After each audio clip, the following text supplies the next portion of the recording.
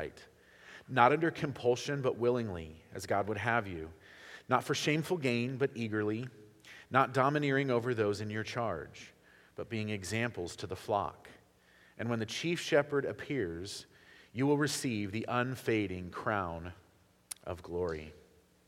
And just a few pages before that, in the last chapter of Hebrews, so before Peter is James, and then Hebrews chapter 13, verse 17, says, "Obey your leaders and submit to them, for they are keeping watch over your souls, as those who will have to give an account.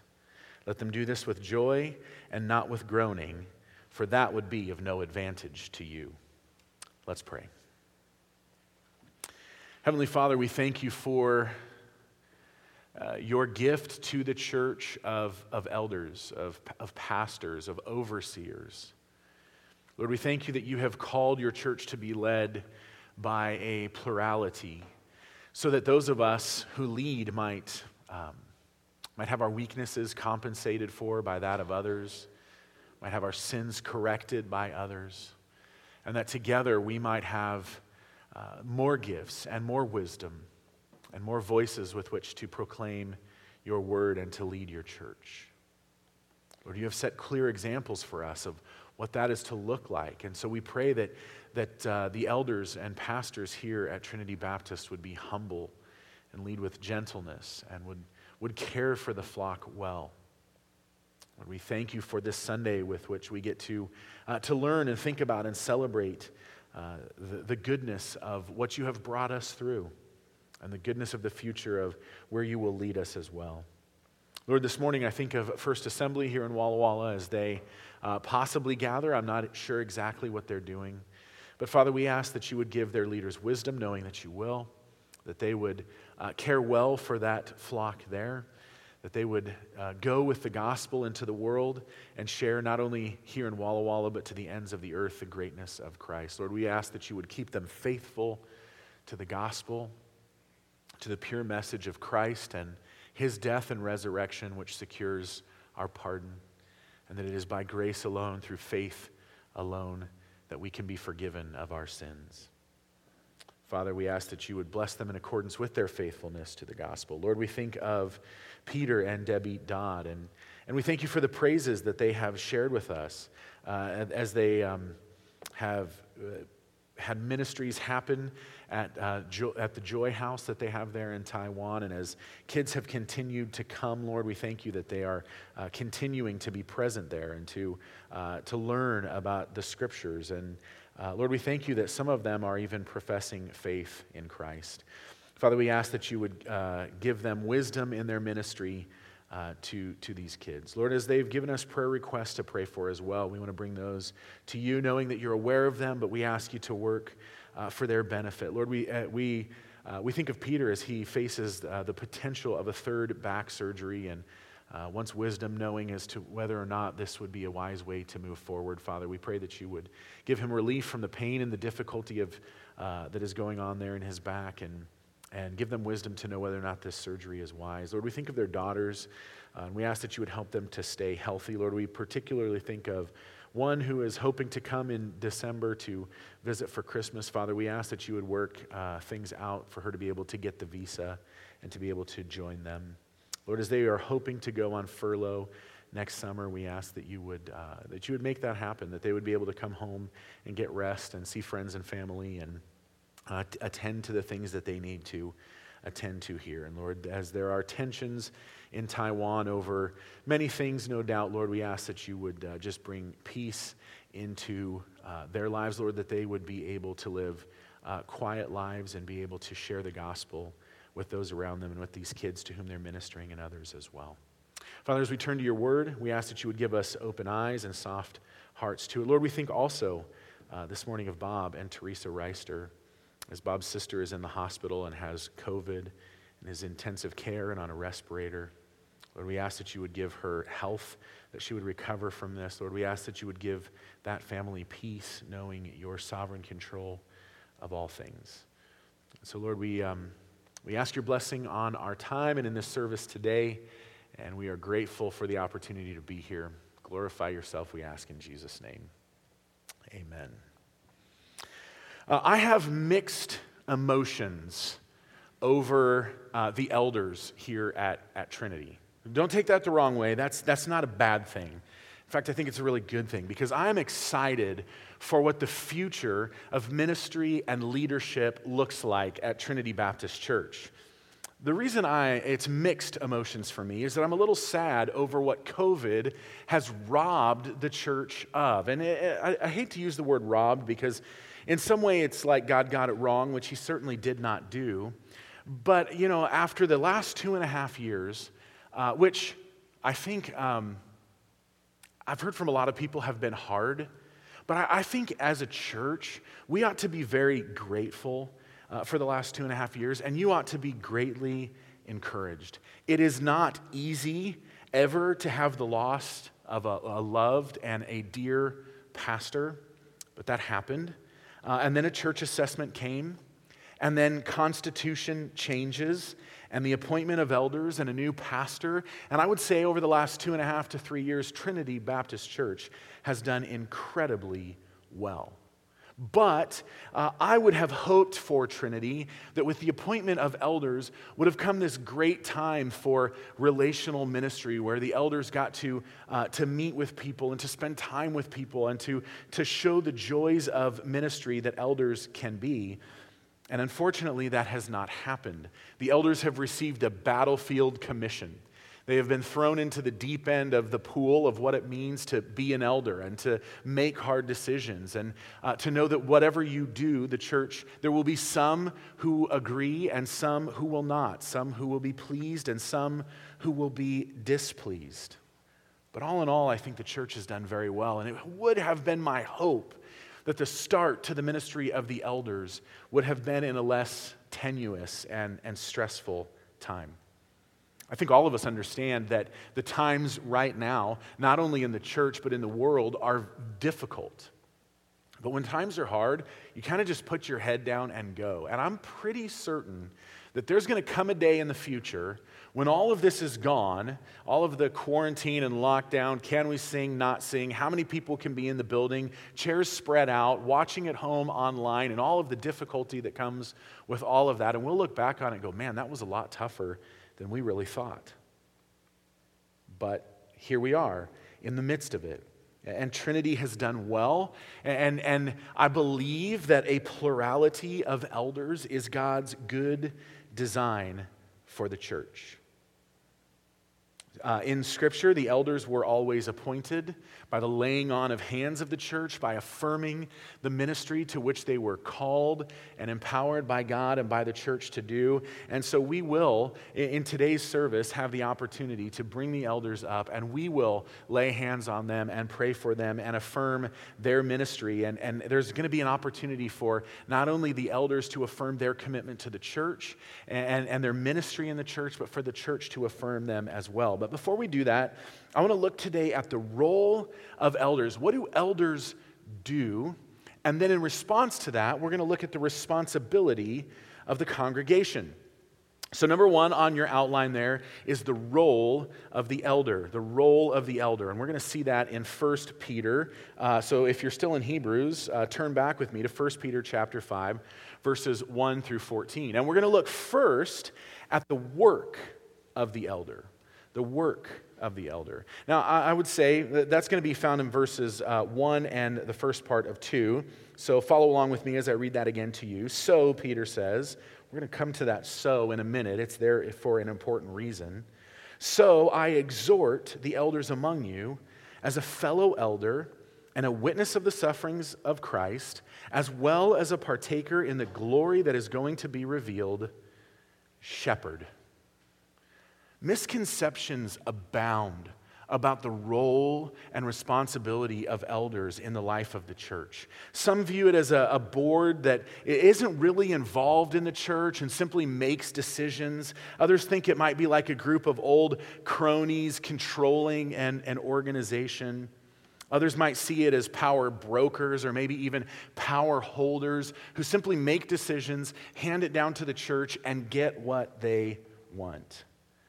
All of these conceptions about what it means to be an elder are wrong. The work of an elder in the life of the church is distinctly a shepherding work.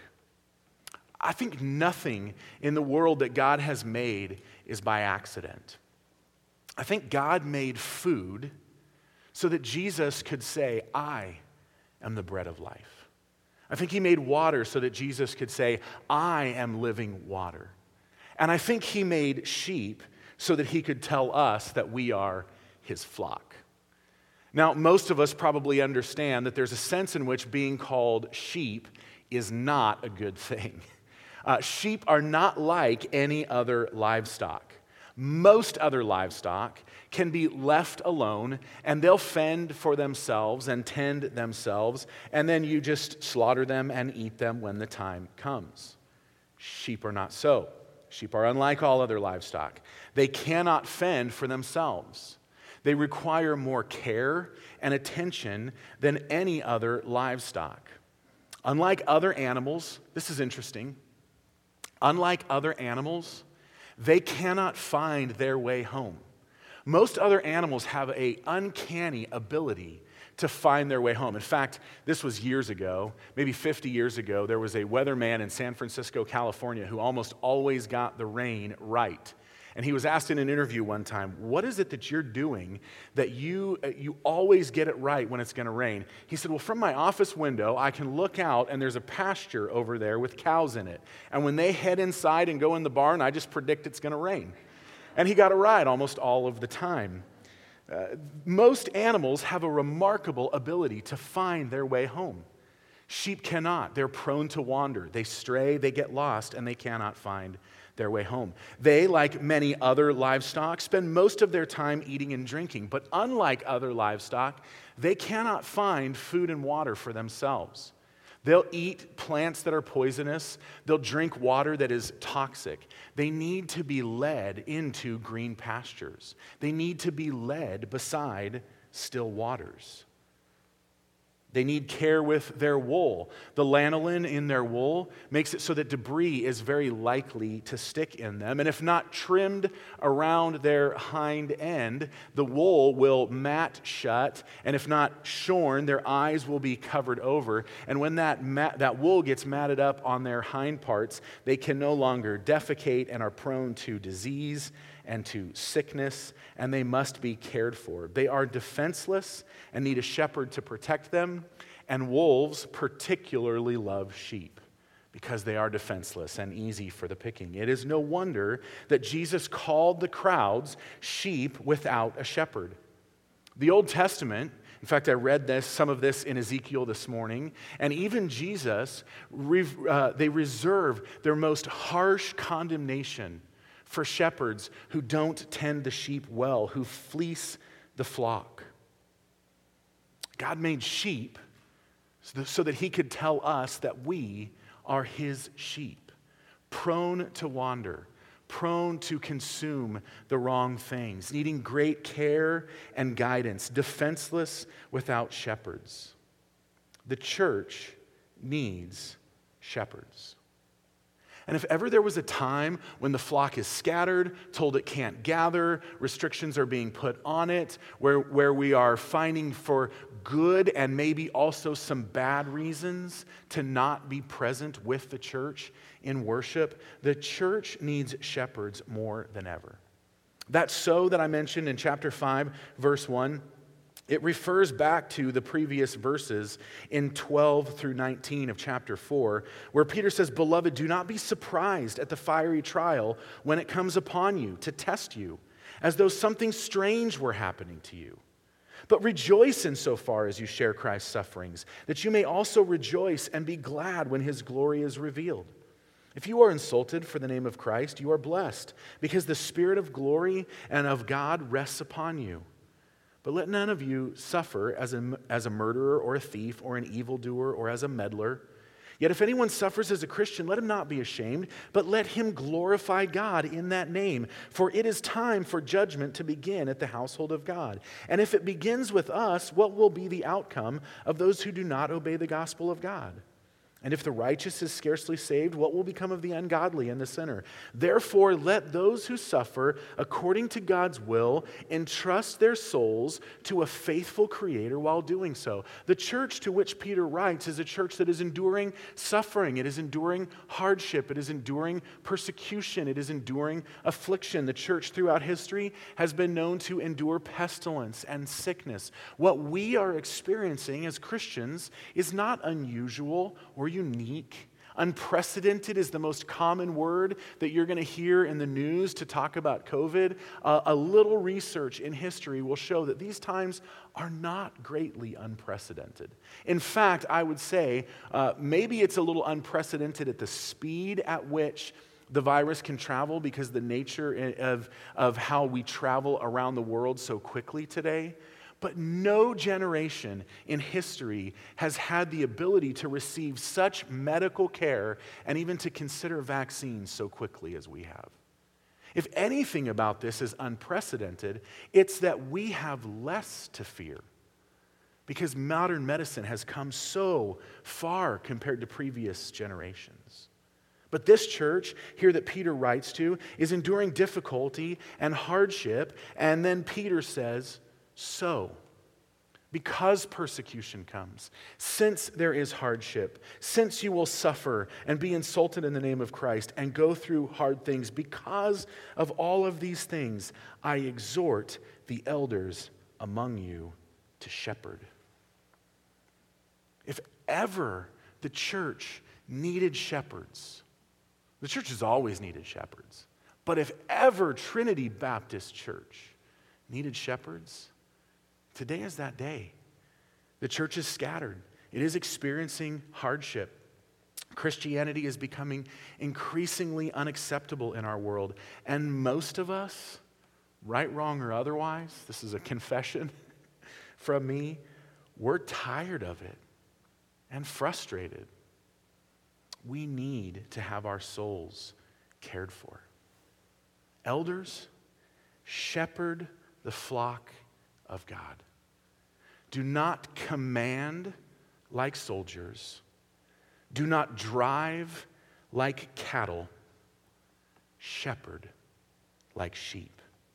Lead us to green pastures, to still waters, where we can feast on God's word and drink deeply of his grace and be like those trees in Psalm 1, planted deeply beside the waters. The work of the elder is distinctly caregiving and leading like a shepherd.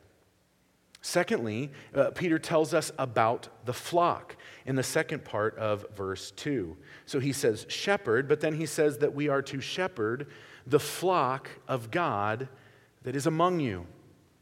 The flock of God that is among you. I think there are two significant points here. Number one, you cannot shepherd a flock that you are not among. I've learned recently that shepherds today, or not shepherds, forgive me, ranchers today can move, find, and even examine their cattle with drones. They launch a drone, and from a computer, they can fly the drone out to where the cattle are, and then they use the drones to push the cattle. And eventually the cattle become used to the sound of the blades of the drones. And so what they do is they change out the blades to a different style and type of blade that makes a different noise. And once again, the cattle are afraid of the sound of the drone and they can be pushed. All from the comfort of a house. A rancher can move his cattle.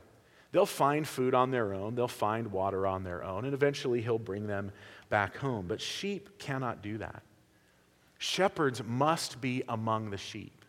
They must lead them to water, lead them to food. Shepherds must be with them. When the announcement of Christ's birth came to the shepherds, they were in the flocks with their sheep by night. Often the shepherd would bring the sheep into a fold, a pen with a small door that he could move them into, and at night he would lay in front of the door to that pen and keep them in. Shepherds must be among the sheep. They live with the sheep, they sleep with the sheep, they care for the sheep.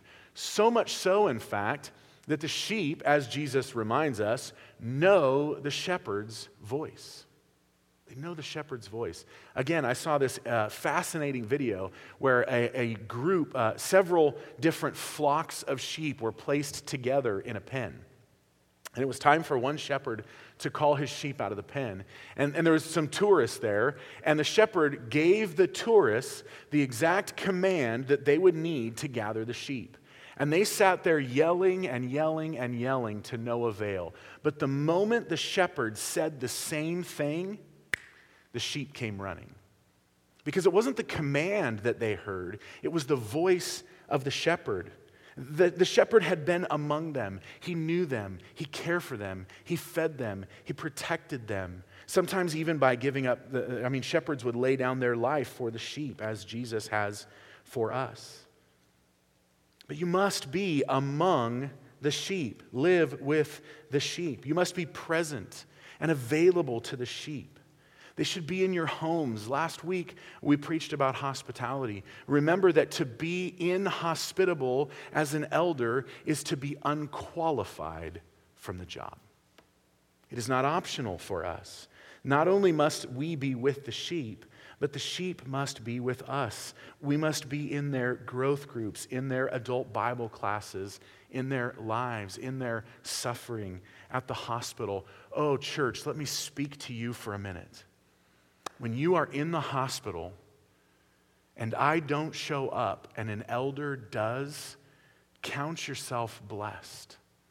I'll come to the hospital when I can, but I can't always be there. Chris can't always be there. Thad can't always be there.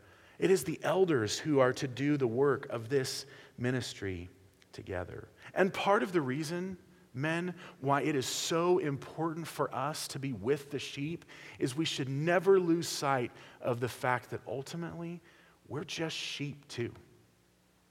We're part of the flock. We are not the great shepherd. We are under shepherds. Not only do we see here that a shepherd cannot shepherd a flock that he is not among, notice what is said here. It is the flock. It is the flock of God.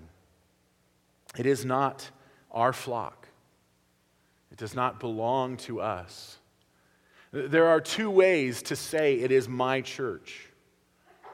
If we say that Trinity Baptist Church, if I say that Trinity Baptist Church is my church, I could mean one of two things. I could mean and should mean it is the church to which I belong. But it also could mean it is the church which belongs to me. It cannot ever mean the second. It must never mean the second. It must always be the church to which we belong. It is Christ who is the chief shepherd. We are simply under shepherds. The sheep are not our sheep. They do not belong to us. They belong to Him. And they are precious to Him. And why is it that the sheep are so precious to our Savior and do not belong to us? Because it is not our blood that was shed to purchase the sheep. It is the eternal Son of God who became a part of His creation, who lived perfectly and sinlessly as you and I could not, who perfectly obeyed God's law, and as our substitute in death, bore the consequence that we should have borne. And what purpose did He do it? That by faith He might buy back, redeem, purchase this flock of sheep to Himself. They are precious to Him. They are given at the price, or bought at the price of His own blood. One commentator, Richard Lenski, said this, and there's a slide up here with this quote on it because it's kind of long. He said, "Flock brings to mind all the shepherd imagery found in the Scriptures. The sheep, gentle, defenseless, liable to stray, needing a shepherd, happy, peaceful under his care, pitiful when lost, scattered, etc. This is God's flock that was bought at a great price, that is exceedingly precious in His sight. A great trust placed into the hands of human shepherds who are to pattern after Yahweh, the shepherd, and Christ, the ark shepherd. What shepherd could have the care of any part of God's flock and treat it carelessly? Peter's words are sparing. I think I might have some of that cut off there. Peter's words are sparing but overflow with tender and serious meaning. It is the flock of God. Thirdly, we see the character of the shepherd. The character of the shepherd. Peter goes on, after calling us to shepherd the flock of God that is among you, he says, exercising oversight, not under compulsion but willingly, as God would have you, not for shameful gain but eagerly, not domineering over those in your charge, but being examples to the flock. This short list or bullet points from Peter starts out with one command to do, 3 commands not to do, and then like bookends offers another command for us to do. But because the sheep are precious to the shepherd, and because he laid down his life for them, the way in which we shepherd matters. And so Peter tells us first to exercise oversight. The word here is to look over or to oversee. It is not a domineering, controlling word, but it is a looking ahead word. The elders are to look ahead for dangers, to look ahead to green pastures and still waters, to keep and to tend the flock. There is some idea here in this word of exercising oversight, of leading and having real and genuine authority, but it is not to be a domineering or dictating authority, as he will tell us later. The elders first are to exercise oversight over the church.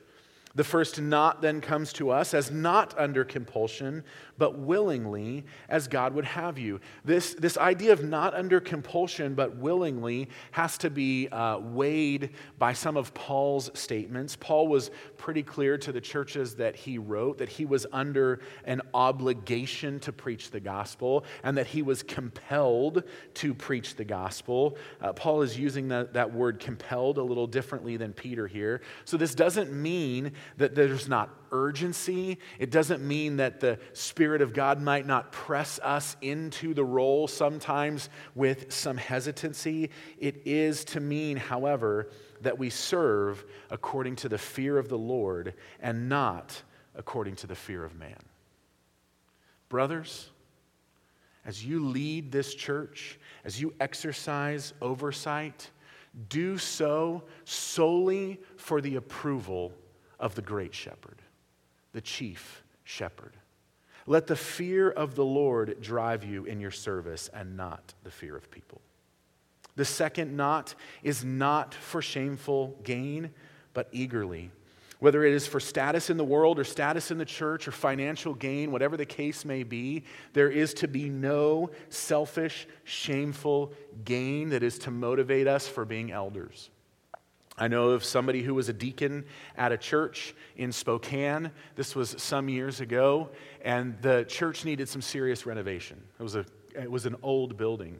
And a businessman in the community came to the church, not a member of the church, and he said, I will pay entirely for the renovation and remodel of the church, a significant amount of money, if you will place me on your board. It would have benefited him in that day and age to have been on that board. Thankfully, the church rejected the offer, and the church could not be bought. But this man, had he been placed on the board, would have been placed on it for shameful gain and not out of the fear of the Lord. The elder serves to serve God by leading the flock and not because of what he might gain from his service. The third not is not domineering over those in your charge. We are not to be harsh. We are not to be controlling. We are not to be domineering or manipulative. It is not leadership that seeks to control or use others. What is it then? It is the final statement here, but being examples to the flock. What is it to be an elder?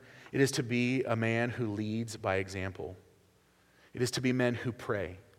It is to be men who read God's word diligently and faithfully, who are committed to teaching others, who love their wives and instruct their children in the fear and knowledge and admonition of the Lord, who repent of their sins when they get it wrong and admit their weakness when they make bad decisions.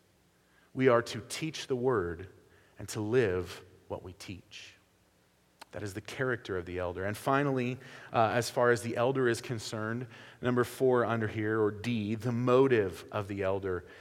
Peter gives us the motive of being an elder. Verse 4, he says, "And when the chief shepherd appears, you will receive the unfading crown of glory." Athletes, competitors were not given trophies. In the writing of 1 Peter, they were given crowns. Sometimes they were made out of foliage, greenery, leaves. Sometimes they were made out of metal. But in that day and age, the metal rusted, leaves certainly died, and there was a very temporal nature to the crown received for competing in a competition and winning. And Peter reminds us here, as a fellow elder, as a witness of the sufferings of Christ, as well as a partaker in the glory of God that is going to be revealed, that there is an eternal, unfading, and glorious reward for those who will serve well. It will be a hard station in this life. It will be fraught with difficulty. People will be upset with you. People will think we got it wrong, and sometimes we will most certainly get it wrong. But for those who serve with the right motive and with the right character and by the right means according to the plan of God and His design for the church that He bought for His own blood, there is eternal reward.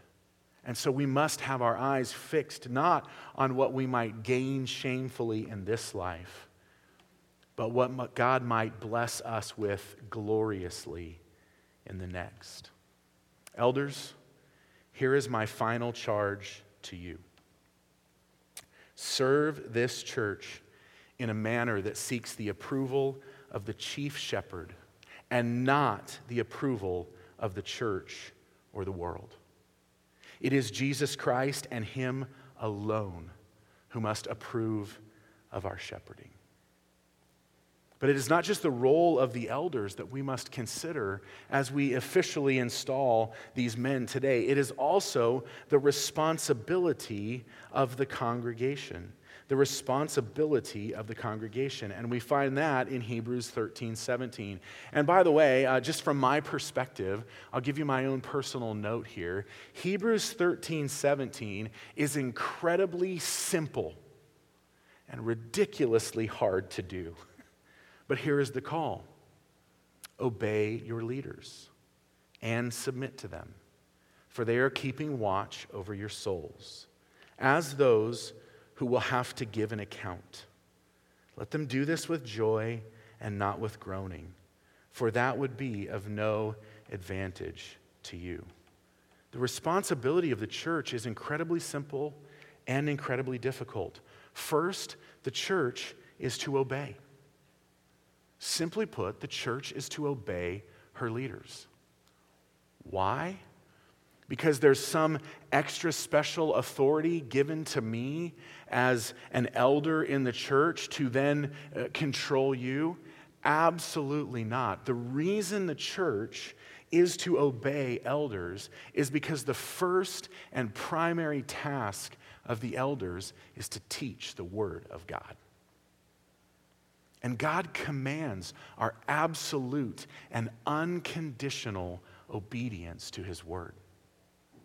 It is not that I get to stand up here and command you what to do, how to live, how to run your business, how to run your finances, which car to buy, which house to buy, or anything else. Nor is that the privilege of any other elder. It is our responsibility, whether it be in growth groups, homes, from the pulpit, adult Bible classes, to speak the truth of the Word of God. And it is the Word of God that the church is called to obey.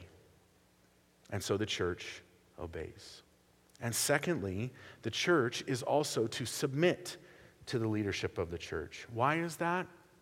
because the chief shepherd has given authority to the elders to give it oversight. But what happens, Logan? What happens when the elders get it wrong? What happens when they make a wrong decision, or the decision that I don't like, or maybe one that just doesn't seem right? Well, here's the scary truth. For they, that is the leaders of the church, who are keeping watch over your soul, will have to give an account. The elders of the church will have to stand before Jesus Christ someday and account for how they led the church purchased by Christ's own blood. You could, through your anger and your rebellion or your tithe or leaving with your membership to go somewhere else, protest against the leadership of the elders. Or you could simply and graciously pray for them and leave them to the judgment of the one who bought you with his own blood. This is not to say that you should never speak up or challenge or discuss or think through or even argue with us at times. You should. If you think we're making a poor decision, if you don't think it lines up with God, if you think we're leading not to green pastures or still waters, you should speak up. Because I am a Congregationalist, and I believe ultimately the church is in control, which is why elders are affirmed by a vote, as well as the hiring of a pastor. But this is to say that even when we get it wrong, God will hold us accountable. Notice what also he says here, and this is a little difficult. Why should we do this? Why should we obey? Why should we submit? Well, because not only will they have to give an account, but you should let them do this with joy and not with groaning. The default position of the church ought to be, how can I help these men to serve the church joyfully? Why? Because if we do it with groaning, that is, as the author of Hebrews says, no advantage to you. The bottom line is that God has placed a plurality of elders in his church to lead it and guide it and feed it for your good and not for theirs. They're learning just as you and I are learning. But God is in control. And so as I've given a final charge to the elders, let me give a final charge to the church. Here is my final charge to you. Determine in your heart that you will be easy to lead. Follow in such a way that gives these men joy in their service. Because it is what is best for you and best for your souls. And they will give an account someday to the chief shepherd. I think the bottom line is that we are to be gracious with one another, patient with one another, enduring with one another. Understanding that sometimes those of us who have been called to lead God's flock, as sinners ourselves in need of redemption, as having our primary identity as sheep and not as shepherds, we get it wrong sometimes. But we can always trust that Jesus never does. Heavenly Father, we thank you for the gift of elders in the life of the church. We thank you that you never get it wrong, that this is your plan for your church, and that your plan is good. Lord, you have bought us with the price of your own precious blood, and we should not now think that you will give us anything that is less than what is best for us. Father, I thank you that even in the midst of the struggle that some things have been over the last 2.5 years, and even amidst the struggle with COVID, you are bringing us to green pastures, to still waters. Lord, I pray that Trinity Baptist Church might experience the good gift of humble, gentle elders who lead the flock to your word and to faithfulness to you, and who do so with great kindness. Lord, as elders, make us gentle and joyful. As a church, make us kind and gracious. Placing our trust in you and in your word to do all that you have promised it would accomplish. May this be done joyfully for our good and for the spread of the gospel and for your glory. In Jesus' name, amen. As I have mentioned previously, elders were installed in the early church by the laying on of hands, which we should understand to mean prayer. And so I'm really excited about this, just kind of formally affirming the elders. So if the elders would go ahead and come up here on stage, I've got a copy of the vows because it'll probably be impossible to see, but come on up here, spread out if you would. If you need a copy of the vows, grab one from me.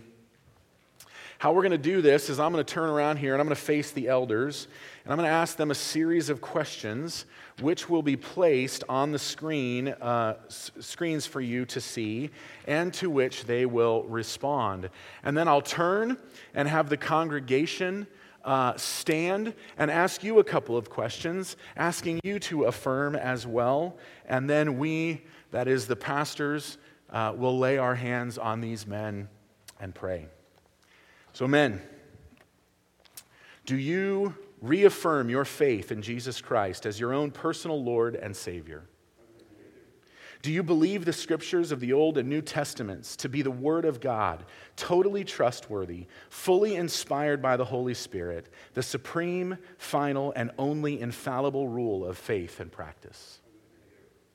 Do you sincerely believe the statement of faith and covenant of this church contain the truth taught in the Holy Scripture? Do you promise that if at any time you find yourself out of accord with any of the statements in the statement of faith and covenant, you will on your own initiative make known to the pastor and other elders the change which has taken place in your views since your assumption of this vow? Do you subscribe to the government and discipline of Trinity Baptist Church? Do you promise to submit to your fellow elders in the Lord? Have you been induced, as far as you know your own heart, to accept the office of elder from love of God and sincere desire to promote His glory in the gospel of His Son? Do you promise to be zealous and faithful in promoting the truths of the gospel and the purity and peace of the church, whatever persecution or opposition may arise to you on that account?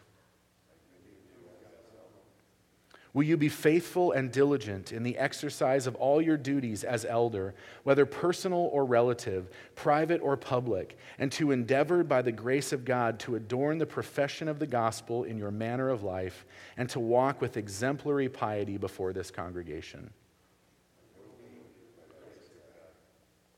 Are you now willing to take personal responsibility in the life of this congregation as an elder? And will you seek to oversee the ministry and resources of this church and to devote yourself to prayer, the ministry of the word, and the shepherding of God's flock, relying upon the grace of God in such a way that Trinity Baptist Church and the entire church of Jesus Christ will be blessed? Thank you.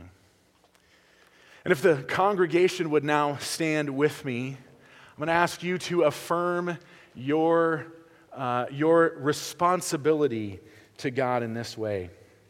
Do you, the members of Trinity Baptist Church, acknowledge and publicly receive these men as elders, as gifts of Christ to this church? Will you love them, pray for them in their ministry, and work together with them humbly and cheerfully, that by the you may accomplish the mission of the church, giving them honor and support in their leadership to the glory and honor of God? Let's pray. Let's scoot over a little bit here. You guys are probably up in your own households a lot anyways, so I'll pull you guys in. Heavenly Father, I thank you for these men. I know and have heard the burden that they feel, a right burden to, not a bad burden, a glorious burden that causes us to be cautious and considerate as we think about leading a group of people so dearly loved by you and bought with the price of your own blood. Lord, I ask that you would give these men wisdom as they lead.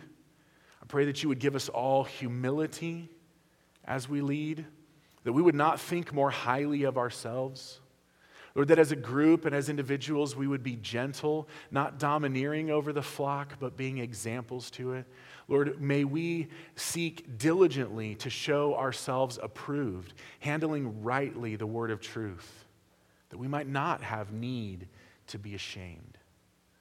May we seek always to lead your flock, not to ourselves or to our will or to our ways, but to you and to your word, that they might be well-fed, well-cared for, well-watered. Lord, may this church take seriously the call to go with the gospel, to share the gospel to the world around us, that we would not simply drink deeply from your word for what happens inside these walls, but what happens in the world, that your glory and your fame would be spread through us. Lord, may this church submit well to her leaders, and in doing so, give them joy, that they might joyfully and without burden serve the good of the church. Lord, we ask that through all of this, you would glorify yourself and do much good to and through us. And we ask it all in Jesus' name. Amen. Thank you.